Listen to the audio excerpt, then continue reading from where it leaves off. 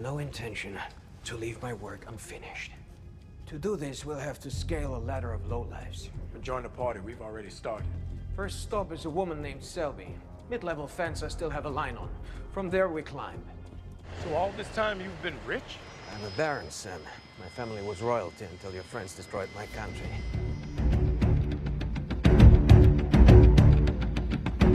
On your left, and welcome everyone to episode 3 of Falcon and the Weekly Soldier, our Falcon and Winter Soldier discussion show on Best Film Ever and Talking to Mickey.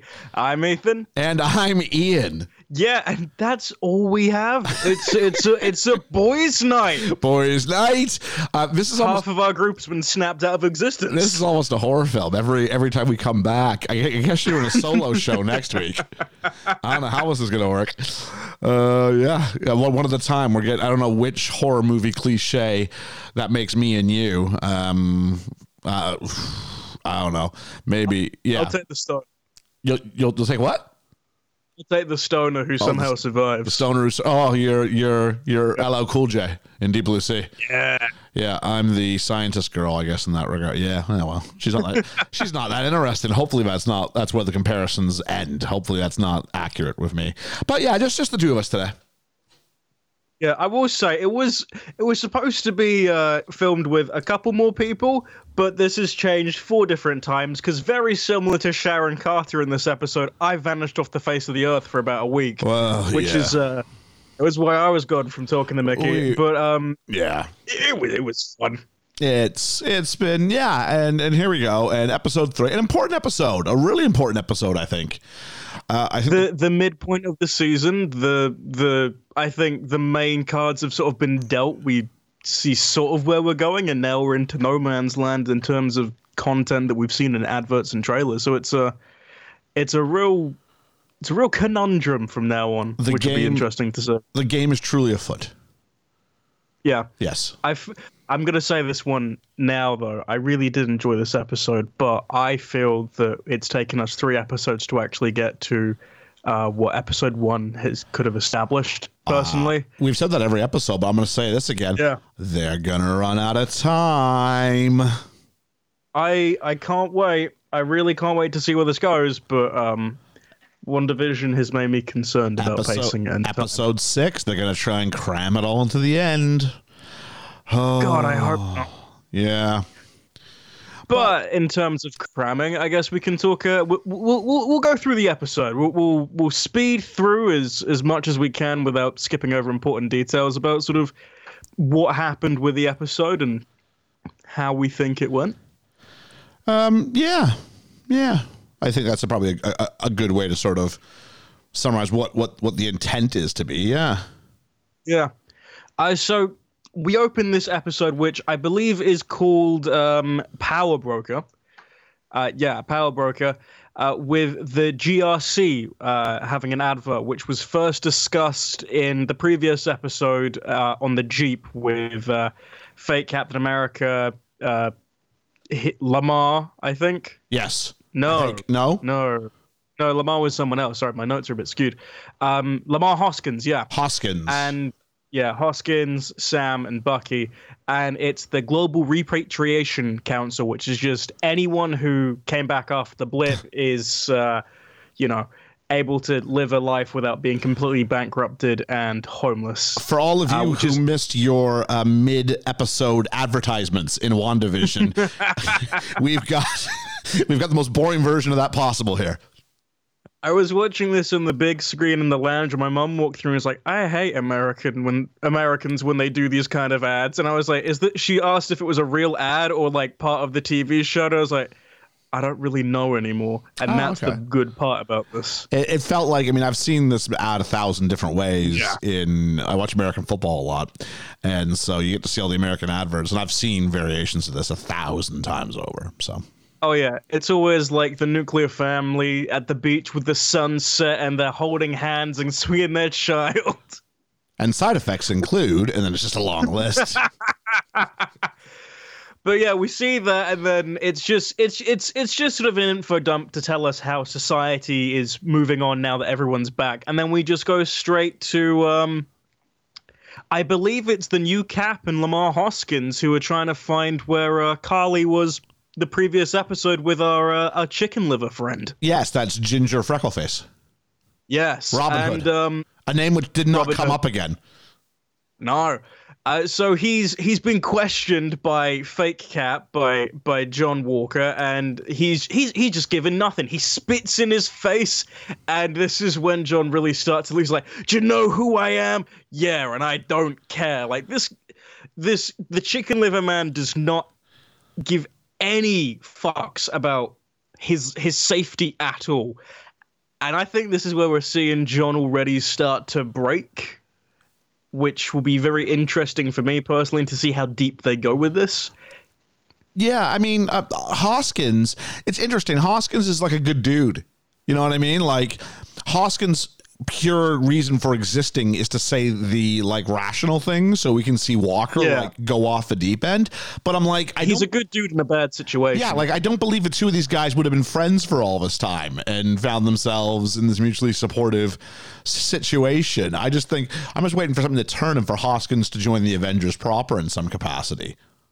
This is the thing, like, everyone's been making the joke that, oh, it's another, like, white Marvel hero with his black sidekick. And if you look at all of the previous ones, Cap and Sam, or, you know, Tony and Rhodey.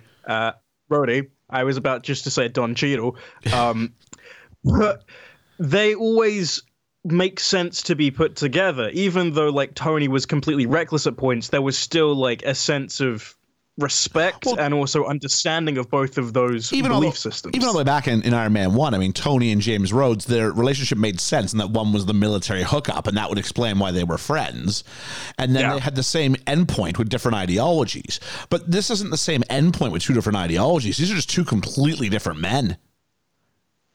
I can't believe for a moment that Hoskins is signing up for a fraction of what New Cap is trying to pull off. You know, it just doesn't make any sense to me. I really like Hoskins, and I'm kind of like, I feel bad that he's saddled with this situation, especially the actor. His job is just to go out there and say the reasonable thing so we can watch Wyatt have a tantrum. Yeah. It's great. It's good for that, and I think I'm hoping there'll be like some payoff to like a character arc, but we don't have time for that. I've got a feeling. No, I don't think so. So speaking of not having time, we then go back to Sam and Bucky, who are going to see Zemo, and Bucky wants to see Zemo alone because, you know, he hates the Avengers, and Sam's one of them, and they also have ties to Hydra.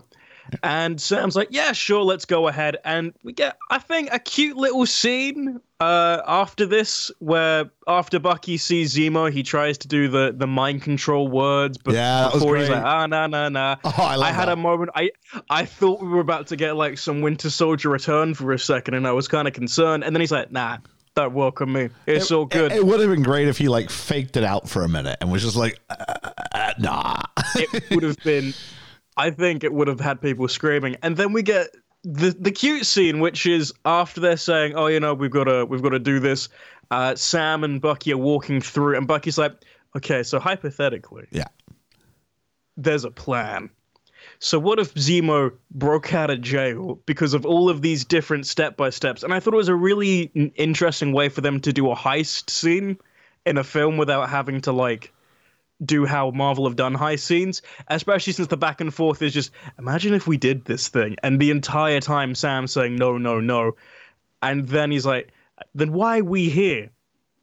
Let me tell you, because Zemo's here. And I think the plan was he gives him a code word, I believe, and then as Bucky leaves the prison, he gets two inmates to fight, which causes a riot, so Zemo can leave. Oh yeah, two inmates to have cause a riot by fighting. So then Zemo can leave and escape in someone else's costume. Yeah, he does sort of kidnap a guard at one point. I just have two questions. Yeah. And the first would be, did you fall for this? Did you get sucked into the idea that it was hypothetical? Because I kind of instantly went, this isn't a hypothetical. I've done this hypothetical situation and then said what I've done. I immediately was like, this is happening in real time. There's no way this wouldn't, like, it was too, like, specific in like the camera work to have it just be a hypothetical. It was like the best parts of the Ant-Man plans, but without the voiceover, or without the cutesy voiceover from what's that character's name? Louise. Louise, yeah. But my other point and my question is this: Zemo is being held in basically a plastic box, right? Yeah. How does he have any information about what's going on outside? It's explained a bit later on, but Bucky gave Zemo like his notebook, and he put it in because the thing that I glossed over was he asks what Zemo's favorite book is that he's reading, and he's like, "Oh, it's some philosopher, I think." Machiavelli. Machiavelli, and he gifts him a Machiavelli book, which happens just to have Bucky's notebook in which had the whole plan through, so he could then fulfill it. Oh, it's not the plan I'm talking about. How does he know what's going on with the Flag Smashers? Like, how is this guy more in the loop than like other characters who live outside in the real world? I have no idea. The guards aren't coming in and telling him what's going on. Oh, I don't know. I think they kind of yada that we're supposed to go, he's a supervillain, so he kind of knows. I think that was the MO of it, but now, I have no idea. I thought Machiavelli was an interesting choice of a philosopher or an author, because Machiavelli was all about power and intimidation and using that to manipulate people and keeping that. Basically, your power can get more power by appealing to people's basest needs and exploiting them and having them fear you, ruling by fear rather than by love. Yeah. And I thought that was a fitting, even just something as small as that was very fitting to attach to Zemo, a character who I don't think got a lot of developments in Civil War because you had too much plot you had to get through. And I welcomed this episode a lot. I liked him in Civil War, so I was very excited for this, and I like Daniel Bruhl as an actor as well. I think he's fantastic in things like Inglourious Bastards. So seeing him be able just to be like really, just, I don't know if charming's the right word, but I kind of fell in love with Zemo in this episode. He's just really nice. There's a dark charm to him, yeah. Yeah. He's just like an Austrian Loki. Yeah. A little bit. But yeah. A Loki, if you will. Yeah, so then after Sam begrudgingly accepts that Zemo is now going to be part of their dream boy band team up, the next day they go to an airport, which it turns out Zemo's Sokovian royalty, and he's a baron. Now, I've heard of Baron Zemo before. Yeah. Yeah. This made me very excited because whenever I've mentioned Zemo in like talking about Civil War, I keep calling him Baron Zemo, and I'm not meaning to, but like his actual title role in the comics has always been Baron Zemo. He's a baron of a faraway land who happens to then become like a big villain with a stupid purple mask and crown, which is the fact that they were able to tie it in a way that made sense as well, respectfully, without it going too hokey, especially for the tone the show's going for. I thought was really well done. Plus, I'm going to be honest, I think it was the previous episode, we were like, I'd like if the film ended with the therapist or psychiatrist becoming like the M of Bucky and Sam's like sort of superhero world. I'd love it if Zemo becomes like their Q. Just Zemo's bankrolling their little superhero business, doing all that. He's Loki. He's gonna disappear, isn't he? Oh, I totally know that he's going to be a villain by the end of this, but I'm loving every single bit of this trio. Okay. So we find out because he's a baron, he has a private plane, and he's got an Alfred who's like been waiting for him the entire time, and he's wearing a bowler coat. Yeah, I love the furry coat. Sort of like just like it's so cool. Yeah. I'll tell you what, it's like if Bruce Wayne was a villain rather than a hero. Yeah. What would happen if you had like infinite resources? Apparently royalty doesn't just mean royalty, it means you're loaded beyond belief.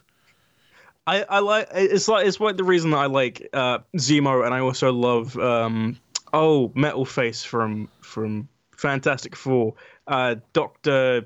Doom. There we go. Sure. Because they're both really rich and just so, like, wickedly charming, but also so dark.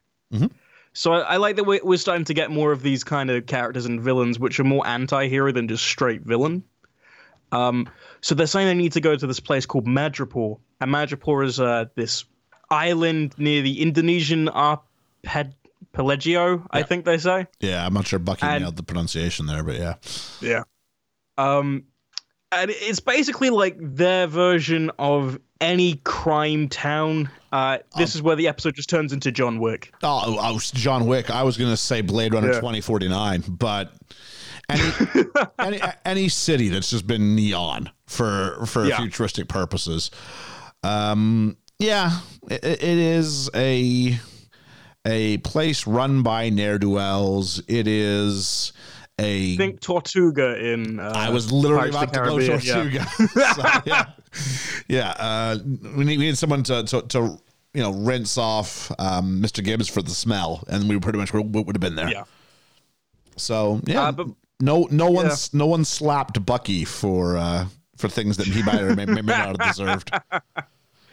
But yeah, so we get to that, and before we get off, it's when we sort of see the notebook that I was talking about before that Bucky had that he gave to Zemo to tell him the plan, and it turns out that this notebook that Bucky's been using to tell a plan, and also is the same notebook that has had all of his Winter Soldier past interactions. So people like Satoshi and the woman that was part of Hydra.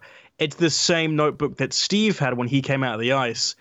And they're talking about, Steve, he loved Marvin Gaye. What about you? Oh, I didn't really like Marvin Gaye. And even Zemo is the one who understands what Marvin Gaye's Trouble Man soundtrack was really about, which I thought it's a nice interaction between the three to get you into sort of the tone of their relationship for the next sort of 40 minutes. Yeah. It was an interesting thing where Zemo says it captures the struggle of the African-American man. And Falcon tells him he's out of line, but that he's right. And it was an interesting line. I don't know. Is it out of line? I mean, Zemo's obviously done some education on this and put some thought, and does that disqualify him from having a comment on it? He's telling another white guy this. If he told a black guy this, then I get the issue. I think it's more because it's Zemo than anyone, but I haven't gone back to rewatch. I just think it's because it's a white guy saying it. It might be. I need to go back and rewatch it because it's been a couple of days since I've seen it, But it was a great scene, and then there's the bit where, of course, where Zemo clocks on and vocalizes that it's his make amends list, and we see the switch go from 6 to midnight with Bucky, and he grabs him by the throat, and it's a very primal kind of reaction. Oh, there is intent to kill with that. He is that enraged, which I thought was. We haven't seen that side of Bucky yet really come out. Especially to show that to Zemo, who had manipulated him so successfully previously. I'm like, oh, it's well done. It's well written. I like that. The whole dynamic, I think, is why I love this episode, is because you can really tell that underneath all the jokiness, there's still a lot of tension between these characters that we're going to see unravel soon, I think. Yep. So now we're in Madripoor, which is apparently, from something I was reading, is based on things like Hong Kong, Shanghai, and Macau, which I've not heard of before, but I think with some research, it's another sort of Asian sort of neon district type area. Yep. And this is where we then get the secret identities. So Bucky's going to just be the Winter Soldier, and Sam is taking the identity of a guy called the Smiling Tiger, which is just I think he refers to him as a pimp. Yeah, he says, I look like a pimp. And they go, okay, well, it looks like a pimp to an American is actually, some sort of African, I think it's some sort of title that they gave. And okay. I guess it was a way of explaining a silly looking suit. I thought it was charming, especially for the characters that we're getting, especially because of, I think this is just Zemo trying to get as much, as much fun as he can get out of this trip without like getting his ass beat for making fun of them. Yeah, not a bad shout. And and then instead of getting more sort of story and fun with the three, we then go to the shortest scene I think I was expecting in this, which is just we go to Carly, who's in a hospital with. I thought it was her mother at first. Yeah. I assume so because of the way that she's caressing their hand, but I think it might just be a random person. She might just be really, really, really close to them or something. Just really empathetic. And yeah. Oh yeah, as we learn later on, she has a lot of empathy and feeling for anyone. Well, yeah. Yeah. If you weren't snapped, then she's got all the time in the world for you. If you were snapped, watch out. But yeah, so they're on their deathbed, and we then just go back. It's a very short scene, which I think they just put in because they needed, at least in that point, they needed to then explain it later on instead of having it be too expanded on. It was just there to break up the fun scenes, I think. And I think if you come across the idea that she's clearly grieving, it doesn't excuse, but it provides some context for what's going to happen later. Yeah. And then back to Madripoor for the lads' fun, and it's Zemo mentions a person called the Power Broker, who we don't see in this episode, but it's constantly name dropped throughout the rest of this episode. And to get to the Power Broker, they need to go to someone called Selby, who is trying to find all the super soldier serum, because it turns out that this whole issue with the Flag Smashers and why they have so many powers is because they stole the super soldier serum at a point during the blip, and they have a person who can, thankfully for them, create more super soldier serum, and they're trying to find that person called Dr. Wilfred Nagel that Selby mentions during their interaction. And to get this information, though, Zemo just straight up sells Bucky as the Winter Soldier. Well, before this, there's this great fight scene where I think we have to talk about in the bar. Oh, yeah. I mean, there's a little joke with some drink that the Smiling Tiger doesn't want to drink. It's I guess, cute enough and all. But they're told never, ever, ever break character. As if your life depends on it, never break character. And so some toughs come and try to rough up everybody. And so Zemo sicks the Winter Soldier, who has to go back to his Winter Soldier-esque ways. And he's so convincing in his performance as the Winter Soldier that Falcon has to check to make sure that he's not relapsing in some capacity. And I like that. They're playing with the notion of just how cured is Bucky and the doubt thereof, which then leads them and grants them an audience with Shelby, and the big reveal, of course, being it's just, I don't even know what the big reveal really is at this point. There's just a dude who's got. I think it was just surprising that Shelby was a woman. I was just kind of going, oh. Yeah, that was because I heard Selby and I was like, oh, it can't be. It'll be like, I was expecting like some kind of Alfred Molina style actor. Yeah. So I was pleasantly surprised by that. One thing I forgot to mention, though, is when Bucky's doing his fake Winter Soldier fight, people are taking photos and taking videos on their phone. Yeah, and this is going to tie into probably the deal he made to not. Yeah. And he's going to be beside, I think that's going to come back to Zemo. Like, that's not going to work out. Yeah. So Selby's saying that there is this guy, Dr. Nagel, and they need to find him. But before anything else can be found out, Sam gets a call from Sarah, and they say, "Oh, put it on speaker so we know what's going on." And Sam, I thought this scene was kind of cute. It's just Sam trying to pretend that he's still the Smiling Tiger, and he's like, "Oh yeah, I'll go to the bank and I'll kill him with all my money and do all this." And the second that Sarah doesn't understand what's going on, she's like, "Oh, Sam, I've got to go." And the second that she says Sam, they all clock on that he's not the Smiling Tiger. I'm pretty sure if a Cheerios reference had him sort of going halfway down that road. Oh, yeah, I forgot about the Cheerios reference. And then Selby is saying that they need to kill him because this is a spy or something. And then she's killed by just an unknown assassin out of nowhere. Yeah, just a gunshot goes through the window, kills her, and immediately hell starts to break loose. And this is where I think this episode goes really into John Wick territory, because it's just, hey, these people are on the run now because there's a hit on them for like 1 billion Bitcoin, which was weird to see them bring Bitcoin into this of all currencies. And they're trying to get out of Madripoor, and all the bounty hunters are going after them because everyone assumes that... For about 15 seconds. Know what this was? This is like when you're playing Grand Theft Auto or Red Dead Redemption, and there's that circle of red chasing you, and you manage to run far enough out of the circle that they all forget you exist and walk back home. Because they get... Pretty much. They get barely out of the town center, and as they run into a familiar face, like, that's it. There's no more concern of anybody out to get them. It's just, it was just stupid.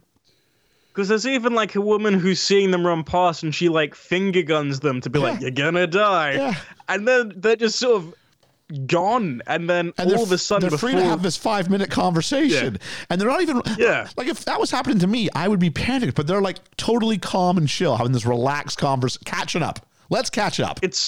It's sort of just a jog. It's like a jog of, oh, why'd you do that? What happened there? And then, boom, we find out our fourth member of this quartet is Sharon Carter, who, if anyone doesn't remember her, she was Peggy's niece that Steve made out with before he went back to get and spend the rest of his life with Peggy. Made out with? She was Cap's hookup in more ways than one in Civil War.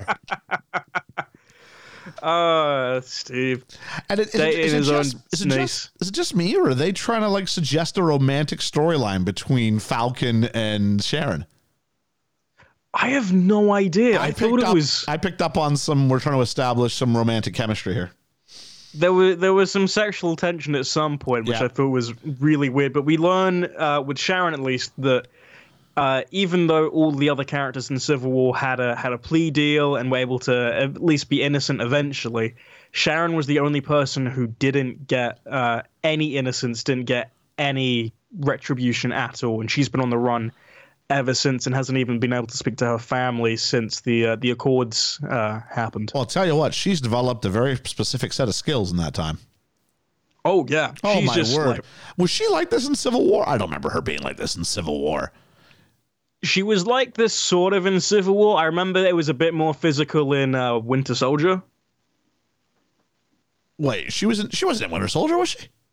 Yeah, she was. She was Steve's next door neighbor. Yeah, she was the nurse next door that takes him out after Fury gets killed. I haven't seen Winter Soldier in years, but yeah. Okay, I didn't remember her being this physical because she gets a whole like 5-minute window to herself. She looked very Black Widow. You're not wrong in that. Especially like she even has like a throat kick and I think choke with her thighs as well at some point. The whole head scissors as you stretch them. That's I think Scarlett Johansson's saying I get royalties for that, right? Like that's mine. Oh, that's totally like her thing at that point, which was like. Whoever the confused that they were doing that. Whoever the stunt person was, just because ScarJo leaves doesn't mean they have to stop doing the one thing they get paid to do. So we'll just assign without a doubt. We'll just assign it to a different blonde character. So then Sharon brings them back to her home, which turns out she's selling very expensive stolen art because, that's what happens after you've been a hero for so long. You just go and sell art. Yep. Which I think I'm going to say this now. I think that she's the power broker. I was going to say I think she's the power broker. It seems like such an obvious twist that I think people will be like, oh, they'll think it's that obvious that they won't think we'll do it, and then we'll do it, because the fact that she's always mentioning the power broker, and right when they're about to go and do their thing, she then has to mysteriously leave. I thought it was very interesting how her dialogue about it was very different to Zemo. Zemo's was very much like, we'll just go and find the power broker and get it all found out. But she's like, well, if you do find the power broker, make sure it's you're safe because it could be dangerous. I don't think you should do this. Like, it was very dismissive that they shouldn't go and see the power broker. And she kept stressing like that like her situation was, there was no way around it. It's not the same from you guys. It's not the same for me. And there was a hint of bitterness there, and just enough that if you was to be the power broker, you could easily reference this and and this could be your sort of villain's monologue once it's established this is who it is. So I really hope it is the Power Broker, because if it's not, I'll be disappointed, because I'll think this, kind of like what George just said, like about getting mad when your own predictions don't make sense. In this case, it would be the case. I totally would. As a character arc, I think it would make sense, because she's been on the run for at least, after Civil War, there's at least 2 years. And then I don't even know if she got snapped or not. So that's another 5 years. So that's like 7 years on the run. What if you have her even reference the idea that, Cap, Steve left. Steve didn't come back for her. Steve didn't come back for her. And you can't tell her where she went, but Steve never came back for me. He said he would come back for me. Steve never did. And you're kind of locked into that. And you have all these things. Everybody's let her down, including, and it's weird she's not really bringing it up too much yet, but including Steve. Yeah. And so I think there's a really good story to tell, and I just hope it's the one they're choosing to tell.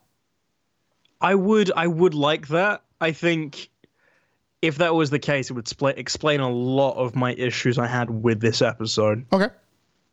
So then, after we have a little conversation and a scene where Sharon sees Sam shirtless, I think that scene when you mentioned like the romance, like sort of the subtext of sort of romance there. I think that would probably be explicitly just to have people go off the trail that she would be like a surprise villain. Just like it gets Falcon in the story. It gets Falcon off the trail because he's going to be distracted. Yeah. But it also gets us distracted. So we're too busy fanboying and fangirling over this potential. We can come up with names for Shaukin, whatever it might be. But as we're busy doing that, and the fan fiction writers are going insane. What's really happening is it's a great red herring. It's a great look over there, but not over here, misdirection, so that they can hopefully. I really love it if they could pay that off properly. I don't know how I'd feel about like 2 Marvel shows in a row having a twist villain just be like the female character that people have liked for an extended amount of time. Well, the minute that you name him the Power Broker means there has to be a reveal of who that is. Otherwise, by giving them a name that's indescript, if they said, "Oh, it's Jim," all right, Jim is the villain, and there's his face on the. I'm seeing Jim Halpert in my head, but there's Jim, who's the villain behind all this. Well, no, the Power Broker, and the name Power and Broker, they both have very masculine connotations to them, and so you're instantly going kind of in your head for looking for a man. So at no point is this probably entering your thought process. One would think. Unless you're us. Yeah, I really want this to be the case. I hope it is. The other fear is that it will just end up being Zemo, and he'll be like, "I tricked you the entire time." I have considered that too. I really hope it's not. If it is, I'm gonna be really annoyed because I just like this trio dynamic and him just going off and having a bit of chaos or something. No, I'm with you. I want Zemo to be like Thor 2 Loki. I want him to be, the scoundrel who you can't trust. And he's always going to do a thing that's out for himself in the end. But he will sort of flirt with that line of goodness or not goodness. Yeah. I think it'd be a waste for this character they've now shown us. And I think the other argument can be they did that on purpose so that we then fall in love with him, and then we're sort of sad by his portrayal. But I'll be more disappointed than sad. So the question is to what degree is he Marvel's Pontiac Bandit? Oh, I'm so okay with that. I'm sitting there going, Bandit, what was to make a car? What was to make a car? Come on, this will be funny. What make a car was it? So where are we? After that, we're now in a loaded in a dock, like a shipping container unit. And we see Dr. Nagel, who's operating in his little lab in the docks, and Bucky, Zemo, and Sam all go to talk to him and try and get some information out of him about what happened with the super soldier serum. And Sharon's keeping watch, and during this entire ordeal, it's just Sharon dealing with bounty hunters the entire time, doing her scissor kicks, doing some backflips, doing some Black Widow tribute band. Yeah, it's playing the hits. So some people in the audience might be going, she's playing them better, because I'll tell you what, there was a lot less cuts in this. Oh, if you see a ScarJo, it's cut. Don't ever make them think for a moment she's really doing it. The girl who plays Sharon Carter, whose name escapes me at this moment, she was in Revenge as well as something else. That's gonna bug me. But anyway, she seems to be better at the physicality than Ms. Johansson seems to be. I like that. I think I said last episode, or one episode, it's out of the two that we'd already done. One of those episodes that they had some John Wick choreography, especially for the fight scenes, and it really shows, especially in that 5-minute segment of just it's non-stop physicality, and it's very brutal. Like the next 15 minutes is extremely brutal, which I thought was really impressive for this. And between these fights that Sharon's having, we go back to Nagel, and he's telling us the story of he was there after Hydra failed, and he was recruited by the CIA to find the super soldier serum that they had from an American's blood. And I'm thinking it was either Bucky or Isaiah from last week's episode. Seems to be better. I thought it cleared up by the end. It was Isaiah. Yeah.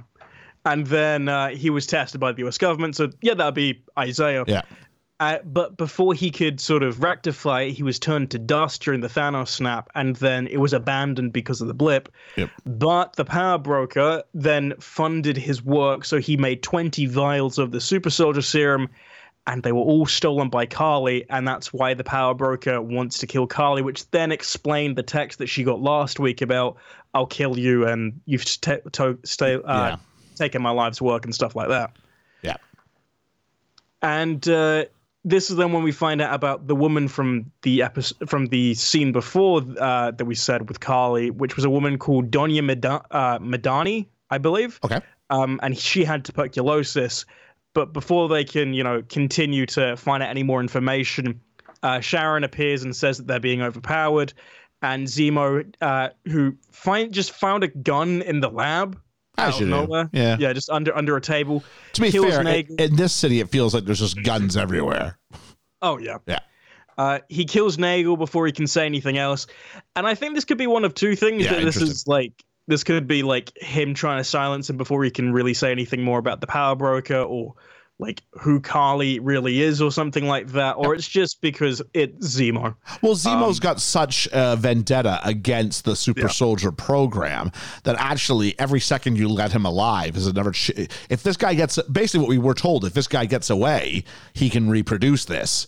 But if we can kill him, then that's it. It ends right now. So I think it's supposed to raise our suspicion of Zemo, but I think this is the red herring. I think he just kills him because he had to kill him. Yeah, that seems more plausible. So then there's some more bickering, and a bounty hunter just fires a rocket launcher at the lab, blows them up, they escape, and then... They survive this, yeah. Yeah, they survive, and then they have to leave and run away. Zemo then uses that as a distraction to get away, and he's sort of just trying to get some more enemies, and we think he's going to escape, but he sort of just vanishes, and we don't really know the outcome yet. And they're kind of making you think he's legged it. He's taken his opportunity, and he's escaped. And then we go, during all of this chaos and firefighting, to Lithuania, where Karli's trying to break into a GRC facility, and she says that Madani was her mom, because she keeps calling her Mama Donya. Okay. So then she sort of just talks about the times, like her old days with the Flag Smasher and how they were in Madripoor during the snap, and that she knows Nagel has been killed somehow, which I thought was really strange, that she sort of just found out Nagel was killed. Yeah. And because of that, she knows that the super soldier serum that they have is the last. So she thinks the Power Broker is going to come getting them down.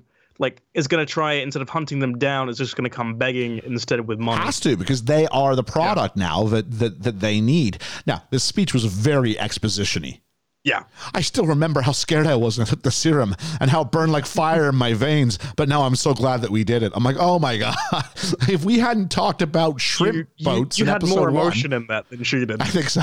If we hadn't talked about shrimp boats in episode 1, we might have had time for a scene to be written that could have explained this. Jeez. Like, how about if her mother went, why did you do this? Why? And she could go, oh, Mom, I didn't want to, but I have to in order to. That would have made sense. But you need time for that. And as we've established, this ain't got time for that. This is the only other thing I could think about Zemo is somehow he's been puppeteering this the Flag Smashers from the strings somehow. But why does he want the why does he want the Flag Smashers to? It still goes against this idea that he hates super soldiers. And everything in Civil War would have to be a lie, or we'd have to justify why he changed. I think he thinks he can use it to his advantage, and because they're just scared kids, and that he can just manipulate them into doing anything. There's a lot of parallels that people are seeing between this and things like Antifa or any social justice cause, where someone can sometimes manipulate certain people into doing certain things that they believe is for the good of social justice, or vice versa. Sure. And this could be an easy narrative for it. And I think later on in the episode, it then goes that step further. And if that is, that would completely make sense why Karli then finds out that Nagel's been killed and why he disappears for a bit of time. But I don't think we have enough time for that. Again, I think I'm trying to be too clever. Yeah, you might be. And speaking about not having time, we don't have any more time for Karli for a while because we have to go to John and Lamar, who are in the Berlin prison. If I may first, though. So Zemo shows up on top of one of these shipping containers with a mask. Now, what is the significance? That doesn't happen yet. Oh, has it not happened yet? Yeah, no. Okay, That's in another scene. So go see Cap 2.0. Yeah. So Cap 2.0, it's John and Lamar, and they're in a Berlin prison, and it's just after Zemo's escaped, and John is sure that Bucky and Sam were here because they paid him a visit just a little bit prior, and him being Zemo, Lamar's basically sort of defending them and saying we should blame them without the evidence. Say what you will, though, Walker's right. Oh, he is. It's just the ironic thing. I mean, he's the villain. He's the scumbag, but he's 100% got it sussed out. Oh yeah, he knows what's going on. I think it's because it's the point later where he's he then says, well, if they're going off the books, we need to go off the books as well. If we get results, our bosses aren't going to ask how we did it. Yeah, if we manage to do the what, they don't care about the how. Yeah. And I think. And that's sort of where he was very absent this episode, which I think we'll get more of him next week. Yeah. Because of that.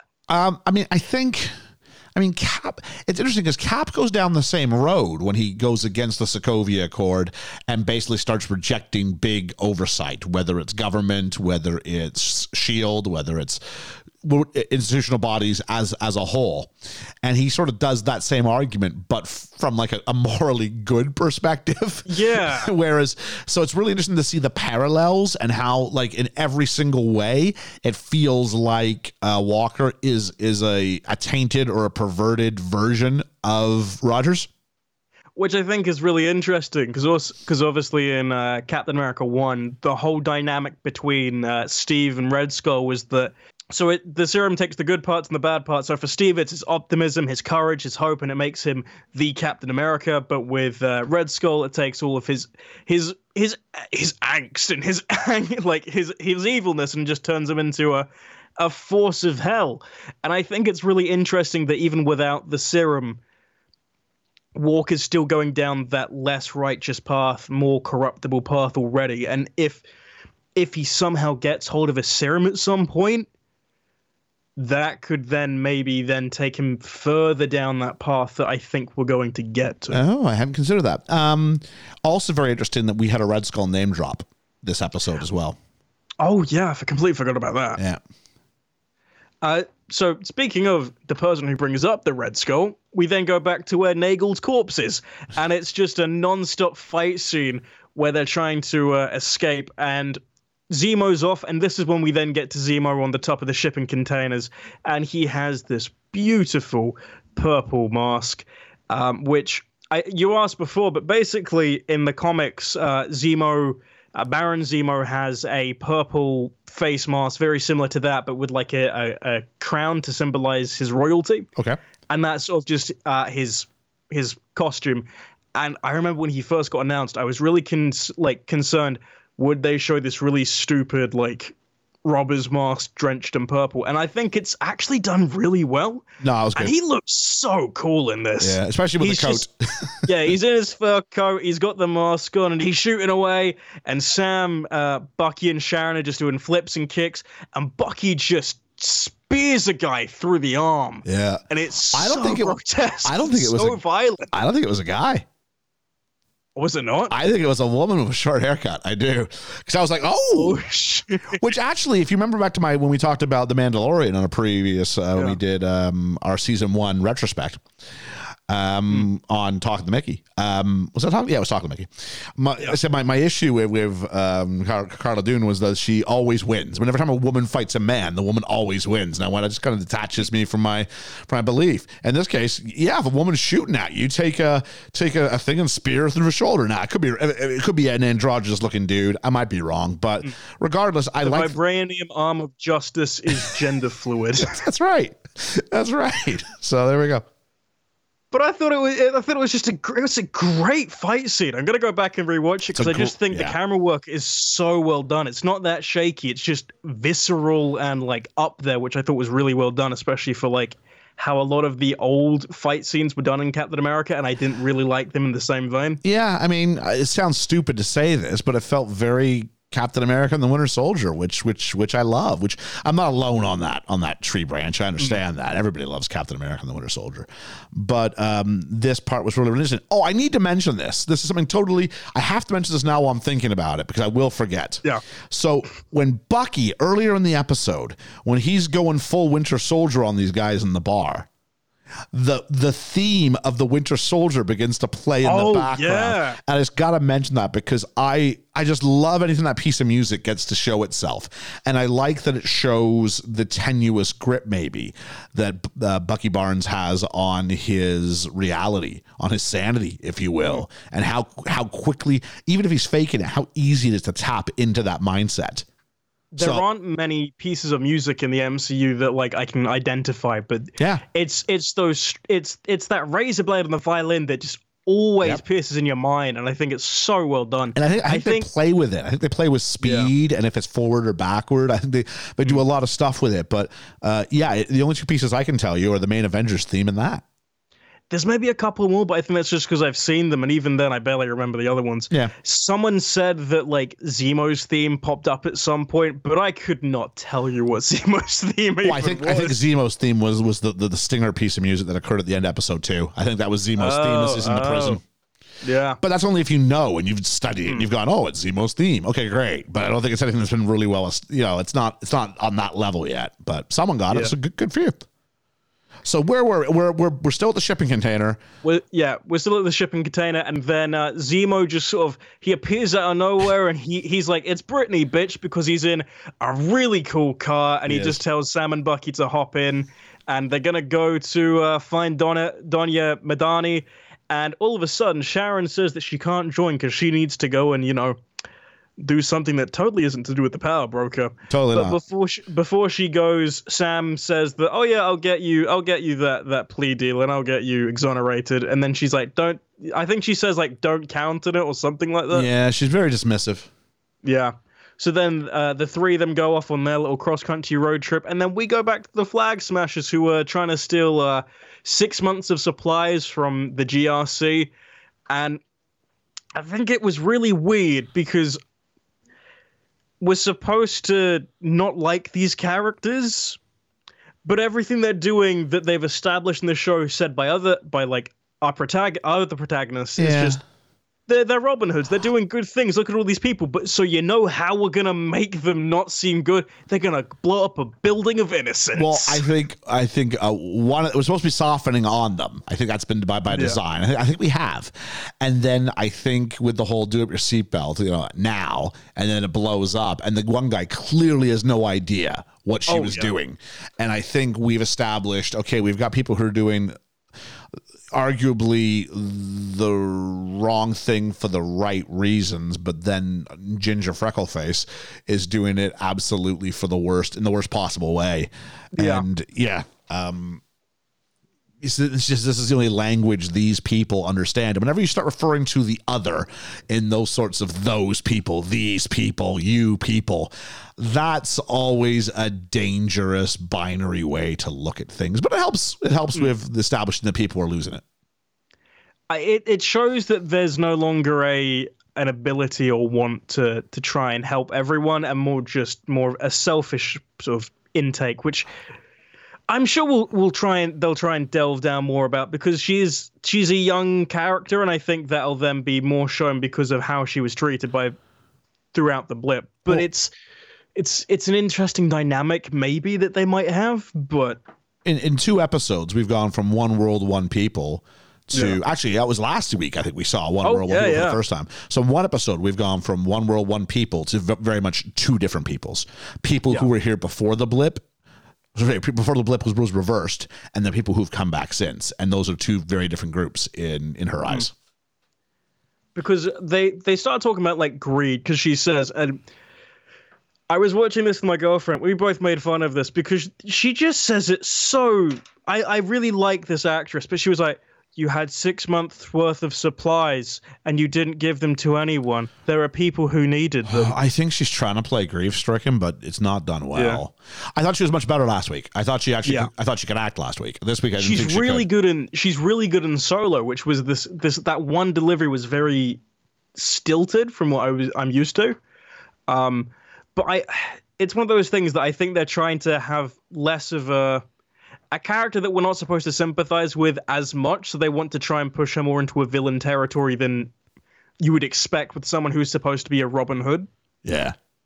But at the same time, I think you even said before, the argument can then be, oh, well, she's really grief-stricken, she's upset, like her mother's died. But there needs to be more of a just, oh, it's these people. Because I think she even mentions, like, Donya, but, like, not to the same thing of, I think she says it's, these are things that Donya could have needed, but.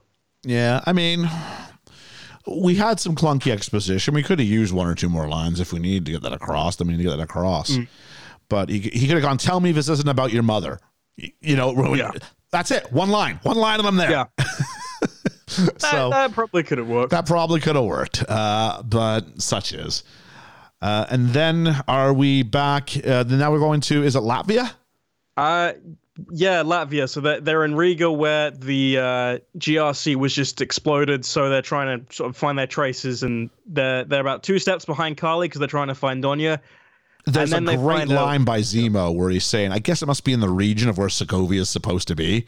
And he went, "Did you guys go to the memorial?" And he kind of looks and goes, "No, I didn't think you would." And I'm like, good shout for, the Avengers, for everything they're supposed to stand for. I like Zemo. I like Zemo continuously challenging and going, there is a human cost, and you won't even engage with it on that real of a level. You want to show me Falcon hanging out with shrimp boats? You want to show me that side of it? Fine.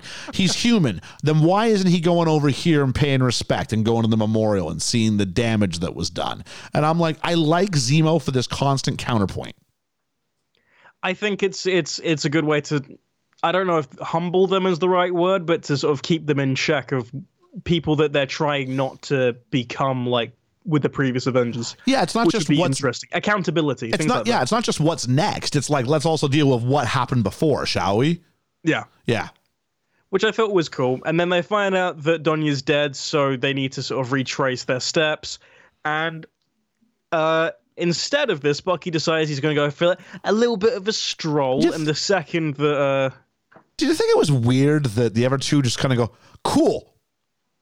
Yeah. For a walk? Like, cool, we'll just get ice cream. We'll do something. We'll catch him. I will say this. When they were at the Shelby's or Shelby's.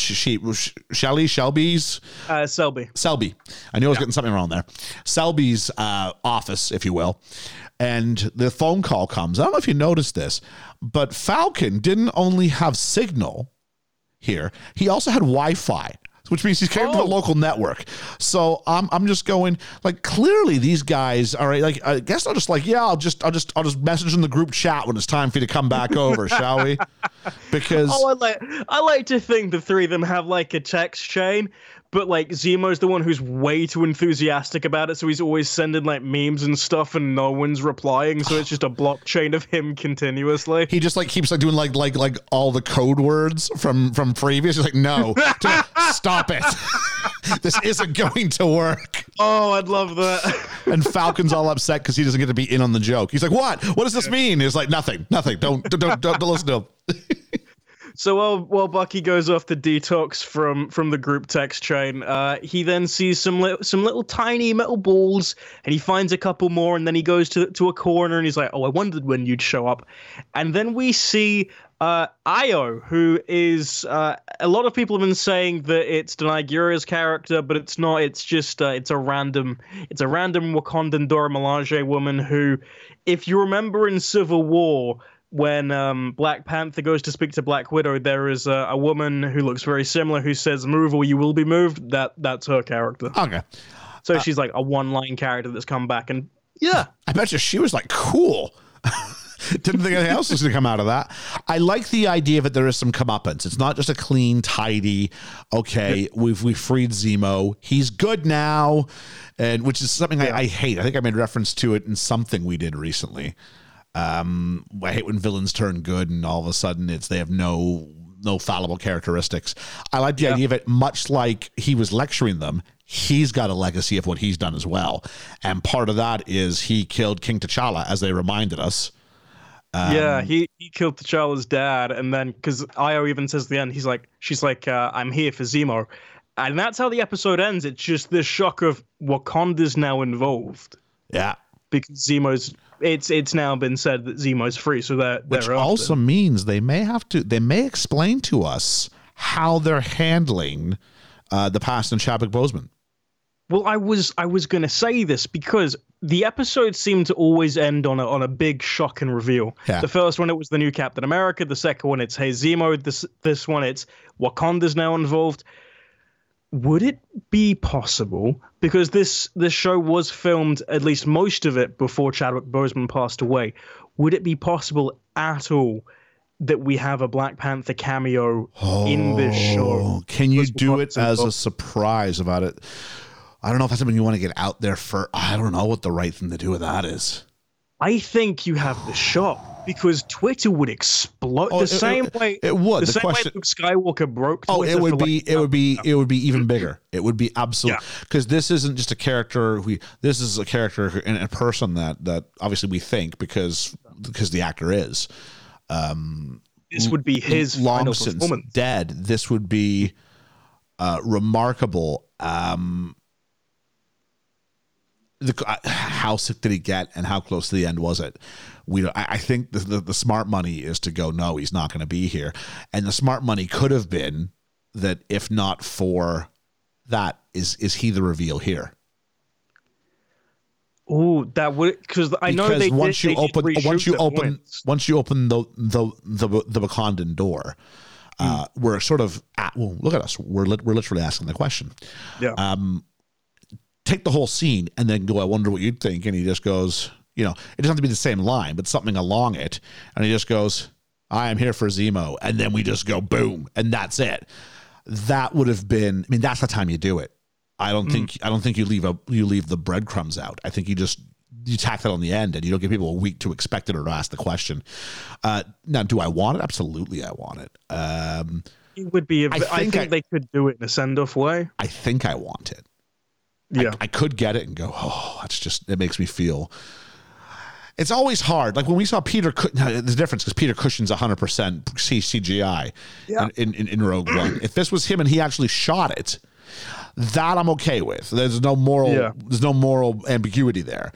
I don't think of it in the same way, like with all of Carrie Fisher's scenes in episode 9 were just like deleted scenes. Cutting from room 7 floor and 8, stuff that they just created some sort of a narrative around.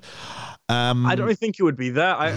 If it's just him showing up and he's like, he's saying like, Zemo, what are you doing with Sam and Buck? Like, I'll be honest, it would probably floor me because I watched Civil War. I watched a couple films leading up to WandaVision, and when I got to Civil War and he appeared, I got really teary-eyed because it was so strange seeing him again after everything. The bigger question is going to be, I mean, at some point they have to deal with what happened to the character, and you've got two options, really. I think the character has to die, I think. Oh, yeah. So do you kill him off screen and you just report about it? Or do you kill him? Do you kill him off screen full stop and we just hear about his death? Do you kill him on screen kind of where we say he's in that car?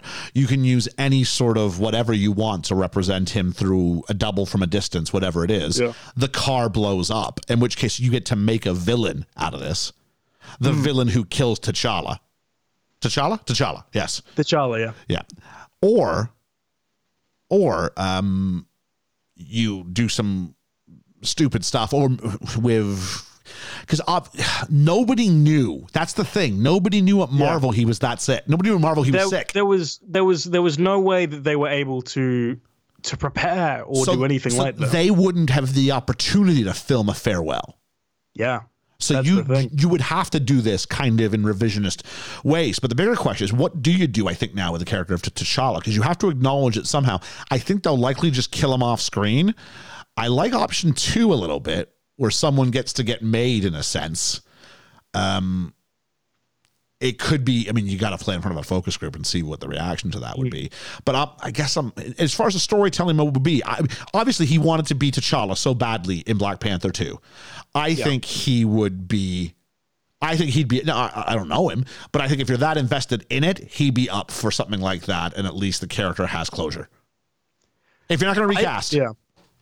I think Ryan Coogler said the last week they're not going to recast him. So I think it's very interesting as well, the fact that this very recent news about Black Panther has come out about what Ryan Coogler said about Chadwick Boseman, at least. Yeah. And that all of a sudden then we're getting Wakanda involved. Now, this is totally me like doing a YouTube clickbait like MCU thing, but it's very well lined up, I think, to easily explain. I think a TV show be way too low level for them to like explode him or kill him off in some way, because people who haven't seen the show will then go to Black Panther 2 and be like, well, why is he dead? And they say, oh, remember that time that Baron Zemo turned like, hang on. A minute ago, we're saying this would break Twitter. And now you're going, wait, what happened to T'Challa?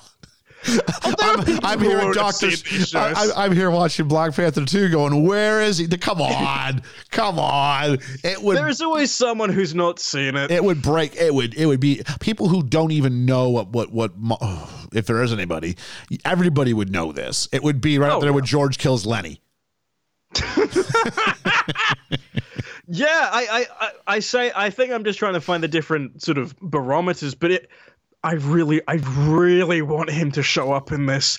In my heart of hearts, I think I know he's not going to. If they were going to do it, it would have been this appearance here. If this is the episode, you do it. I really don't know. How many more episodes do you? I mean, really, don't you have to have all your pieces in play for episode 4? Well, unless he's doing the Luke Skywalker bit, unless he's doing that, but we don't have that. You don't have that. It doesn't make sense. So I think this could send us to Wakanda at some point. I think with everything going, it could make sense. Wakanda's the only other place that would have the ability to make the super soldier serum. They have their little flowers, so I think that's the only viable explanation possibly to go there, and then we'd see him.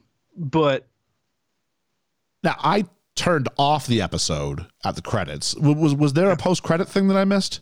No, there wasn't anything. No, I would expect we'll probably start seeing them maybe started next week, second half of the. It's less post-credit. It's not like WandaVision was really easy to do post-credit scenes. Just the way it was formatted. I mean, this isn't like a little extra Easter egg at the end. This is just one linear narrative. So I think maybe you don't get one until the end of episode 6, maybe. I think I'd be okay with that because the way that it's going, I don't think it has that same sort of structure to to have it. Though I will say, the more that I'm watching the show, like, and see the credits, I go, okay, so they're adding this person, this person, this person. They're getting a roster. Yeah, they are. But it's not in the same way that WandaVision had a roster. So I very much expect the next 3 episodes are going to be. I didn't mention this, but they're getting significantly longer each episode. This was a long one today. Not in a bad way. A couple of times I thought that's the end of the episode, and it wasn't. It wasn't. And so again, it was a big reveal, and that's when you cut to black. So that gets the internet talking again. I don't know. I mean, my excitement level continues to rise. I am now in solid 8.5 territory. I'm feeling good. This is what I wanted it to be. Yeah, I think I'll be honest, if we get to episode 5 and there is no payoff of the boat, I'm going to get really confused why the boat was there. But at the same time... I'm kind of ignoring... I'm kind of Batman Beginsing, if you will, episode 1, and going, it's okay, I see what you're doing, but it really wasn't necessary to understand the rest of the story. I think it was just there because people wanted to see... I think I said even then, if we get to the rest of the episode, the series, and it makes sense, I'll totally like eat my boot and say, okay, yeah, sure, that makes sense. And I do like that episode. I rewatched it recently because my girlfriend wanted to see it, and it's an okay episode, but with everything else, it structurally is not the same or even tonally the same as everything else that we've seen now. Yeah, it was just a bit of clunk to sort of go, let's see where they are at now. All right, fair enough. But very much looking forward to the next thing. I mean, really, at the end of the next episode, our pieces have to be in motion, don't they?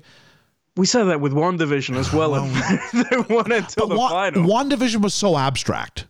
Yeah. Do you know what I mean? Like, there's not layers of symbolism and mythology to get through. This has been a very linear narrative as we walk through it, and dealing with stuff that we don't know. Whereas WandaVision was stuff that we do know, wrapped in layers of sort of philosophy. So I'm curious where it's go. I mean, what we still don't know who the power broker is. We've got Cap that we have to figure out what his role is going to be. I'm still holding out hope for that Civil War callback scene. I really want that. Then we've got, you got to believe Don Cheadle's coming back, don't you? It would make sense because I think Don Cheadle has a TV show, and I think they'll use this to sort of piggyback onto Armor Wars, which is just like all the Iron Man suits are back or something like that. Oh, I think he's got an MCU show. Yeah, he's got an MCU show. Oh, okay. Yeah, which is why that was the only reason I thought he was there, so they could then be like, "Oh, look, he'll be back for that." My least favorite Avenger. Like anybody who thinks that Iron Man was just the suit, let's just look at Rhodey. It's clearly not. Yeah, it'll be weird. You got all these pieces to it. An interesting thing we haven't talked about yet was the bit where again. I think it's Bucky who says to Sam that he was wrong not to give the shield back. And he goes, you're right, it was a mistake. He says, see, he goes, I should have destroyed it. And we're like, whoa. And then Bucky even says that, well, if you're not going to, I guess I'll have to do something. So I think it'd be interesting. There is a character now in Bucky who would begrudgingly take up that mantle and that shield to even honor Steve's legacy. Can you correct that in 3 episodes? And again, I ask, where is Steve? I think he's a corpse. Where is? Oh, come on! What happened? He get whacked as soon as the scene was over. Okay, picture this though. Picture this. We don't just get Black Panther. We get Black Panther sharing the screen with Captain America again. Young Black Panther, old Cap. Hell yeah! Old Cap is back. There's your poster. I have no idea. I think it'll be interesting to see where they go with it. I think I kind of want Cap not to be here. I understand that, but in a storyline perspective, don't you have to explain where he is? Yeah, like a year. I know in Spider-Man 2, they're like, we don't know where Captain America went. He kind of just vanished. I get how he shows up. I don't get how he can disappear. Because he doesn't have enough. He doesn't have enough of the the PIM particles, Yeah. to do another trip, unless he goes and breaks in again and gets more. But he's not a scientist. I don't know. So we got lots of questions, but overall, I think I've enjoyed each episode more than the one that preceded it. So I'm in a good place going into 4, 5, and 6. I feel pretty good at the halfway point. Then again, I felt really good at the halfway point of WandaVision as well. So we'll see. I think unlike WandaVision, we're not building like high expectations, because I think WandaVision was needed. I've gone back and watched WandaVision slowly with my girlfriend, and seeing it in that perspective, knowing what's coming and not building expectations to like a crazy point, I've gone, okay, I can respect this now. Yeah. So I think WandaVision was needed for that sense of we can't get our expectations too high. He says as he spent the last 15 minutes talking about how he wants to see Black Panther in this show.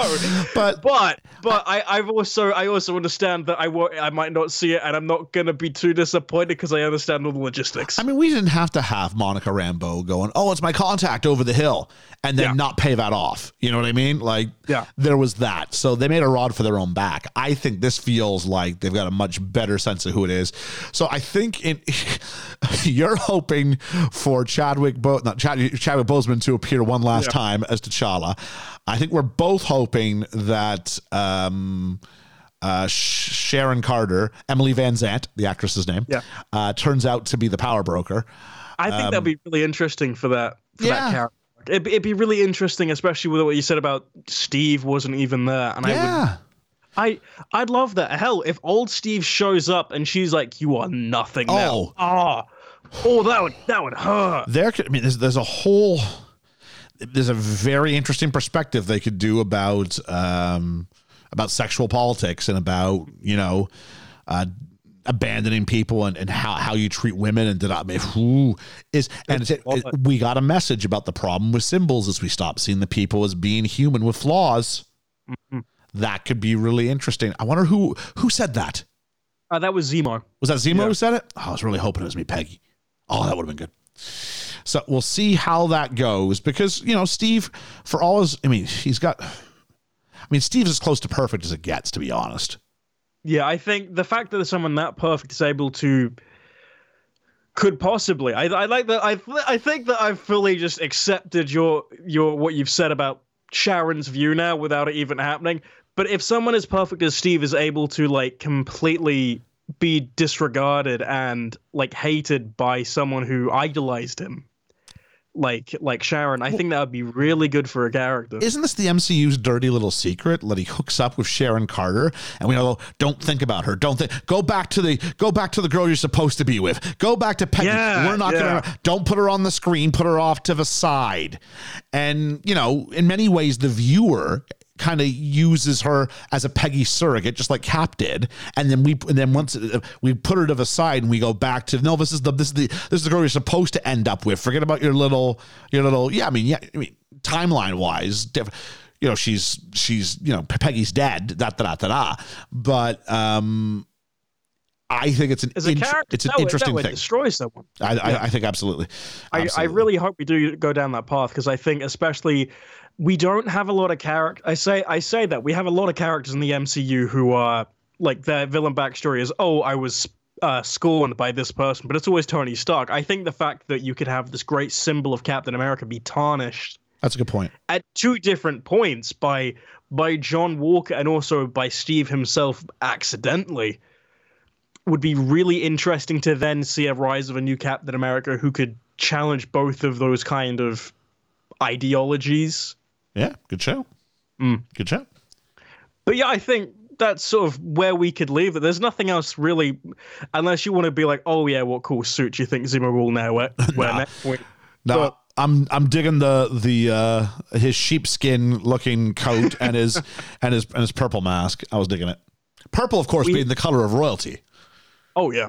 My big concern is currently we've got, I think, 4 plot lines now currently. Again, we've got Sam and Bucky and Zemo. We've got Carly doing the Flag Smasher. We got whatever's happening with the Power Broker, and we've also got John and Hoskins. If I can, that's fine. You've got more. You've got Bucky's list, and you've got what's going to happen with the shrimp boat.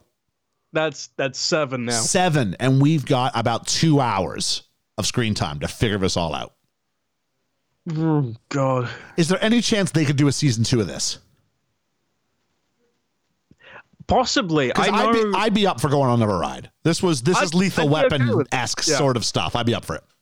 I think this could work as a series to then propel to other things. I'd like that. I think, for me, I noticed with WandaVision, I think on Disney Plus it says limited series. With this, it just says series 1 or season 1 at least. Okay. So if that's the case, I'm all in, and I'd totally be okay if they have like a cliffhanger or something for staying for season 2. Well, then you don't have to have the list get remedied. I don't know how you can remedy the list. I don't know how you can do it in 3 episodes to go. He's got a bunch of names he's got to clear up before he even gets back to Mr. Is it Nakajima? Yeah, Mr. Nakajima. Yeah, until you get to there. So I think there's room for that. And if so, I really hope so, because otherwise they're playing it way too slow in the first half.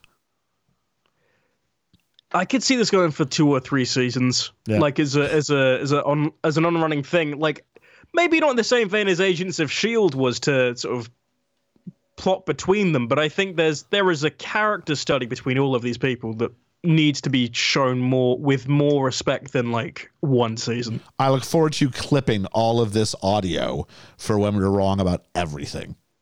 Oh, you know I will. Yeah, I do. So with that, I guess we're at the end of an episode. We're halfway through this season now, which is very weird to think with so much up in the air.